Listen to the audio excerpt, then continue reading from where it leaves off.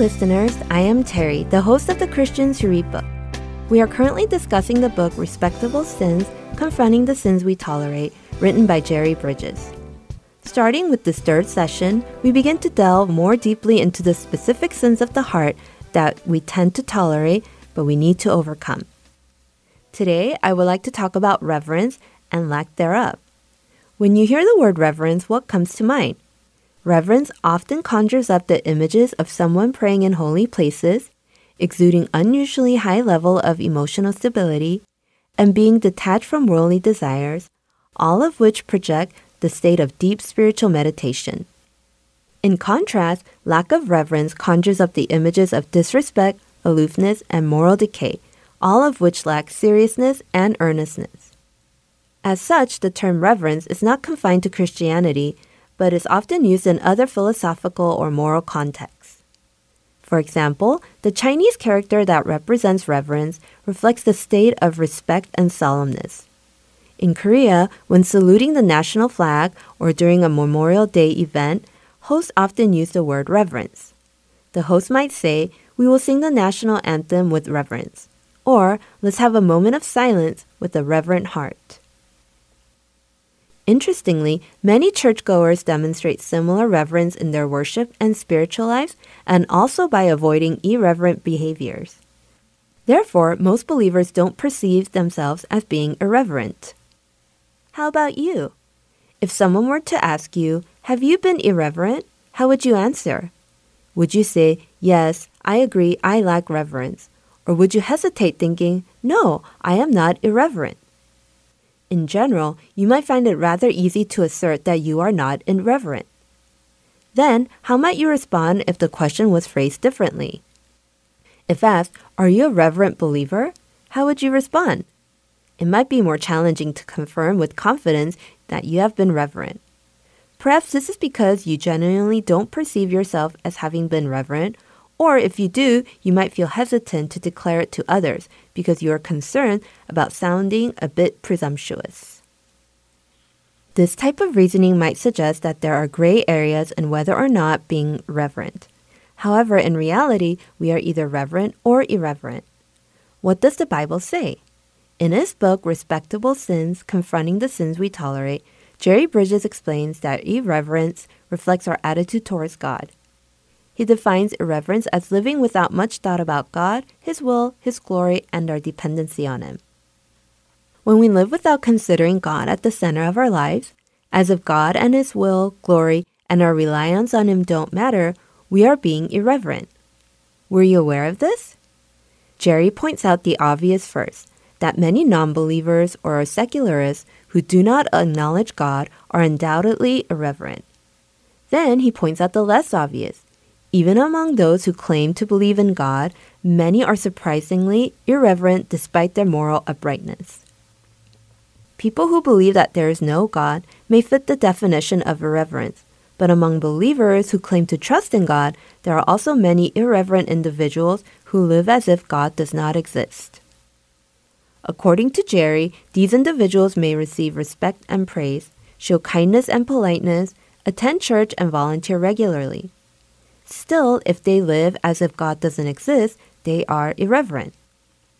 They don't think about God daily and act as if God is absent, demonstrating reverence neither in thoughts nor in their actions. If they live each day without considering God and behave as if He doesn't exist, they are not necessarily immoral people, but they are irreverent. A reverent person approaches everything with a prayerful heart, seeking God's guidance in all endeavors, decisions, and outcomes. This person makes plans and acknowledging God, saying, "Lord, today I plan to do this and that at church. Guide me with your wisdom and lead me according to your will. If this is not right, please intervene. I entrust this plan to your hands." Or, "Lord, I am planning to visit Korea. When would be a good time to visit? I have things to take care of in my mind, and you will give me wisdom and guidance." This attitude represents reverence, according to Jerry. Psalm chapter 16, verse 9 says, "The heart of a man plans its way, but the Lord establishes his steps." Living with the awareness of God's presence, seeking His guidance, and entrusting our plans to Him is at the heart of a reverent life. This way of life glorifies God. The Apostle Paul's instructions, whatever you do, work at it with all your heart, as working for the Lord, not for human masters, clearly lays out the principles that could guide us in our reverent lives. Are we just like the non-believers and secular colleagues when we merely work for our own benefits and for promotions and higher salaries? Shouldn't we aim to please God in everything we do and exalt Him before others? Doing so would please God and glorify Him. That would be what it means to live for God's glory. That would exemplify the essence of a reverent person. How consciously and prayerfully do we glorify God in our words and actions? Are we often forgetful of God in our everyday living? Our lack of desire to develop an intimate relationship with God reveals our irreverent nature. Do we crave God like deer pants for the water? Do we earnestly seek Him? We would not be earnestly seeking God when we do not rely on God or do not live in His presence. The lack of reverence connects all these aspects together. Jerry suggests that irreverence is a fundamental sin, more than even pride. When we live every moment acknowledging that everything we have, our existence, and our accomplishments are by God's grace, we keep pride away from us. Similarly, if we are conscious that God hears everything we say, we would likely not utter unkind or malicious words. The root of these sins, like pride and unkindness, is irreverence. Such irreverence would lead to gossip, hatred, dissatisfaction, and complaints. By pursuing reverence, we try to live in God's presence every moment. We are accountable before God, utterly reliant on Him. When we remember this, we naturally lead a reverent life. What about you? Are you living a reverent life, or are you irreverent? Now that you understand what reverence is, shouldn't you strive to live a life of reverence? 1 Timothy chapter 4, verse 7 says, "Have nothing to do with irreverent, silly men. Rather, train yourself for godliness." With that, we conclude our discussion here at the Christians Who Read Books.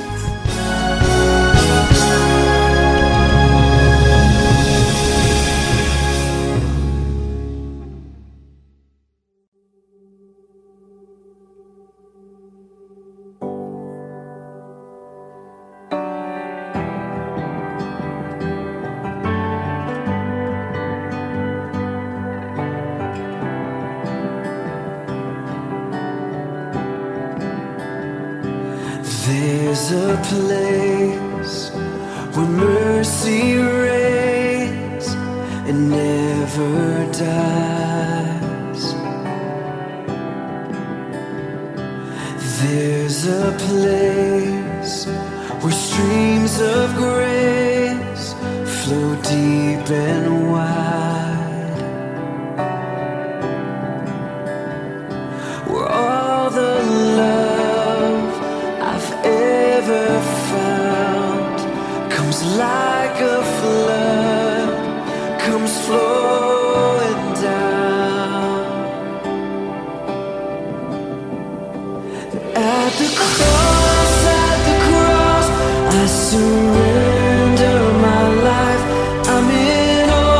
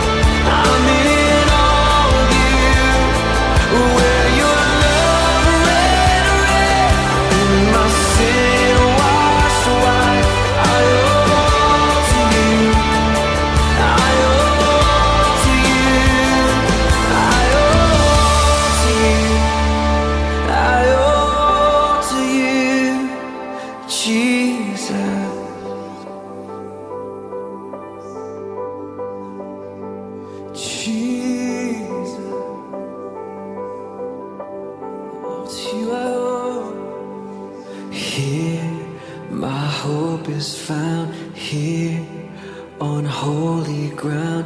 Here I bow down. Here I bow down.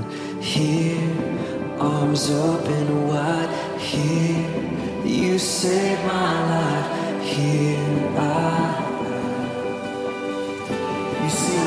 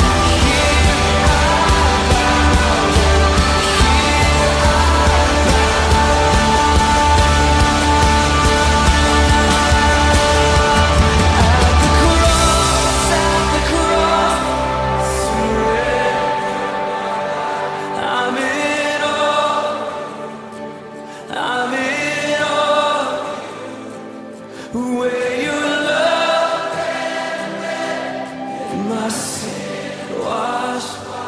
I owe at the cross, I surrender. I'm in awe of you, where your love ran red, and my sin washed white. I owe to you, Jesus.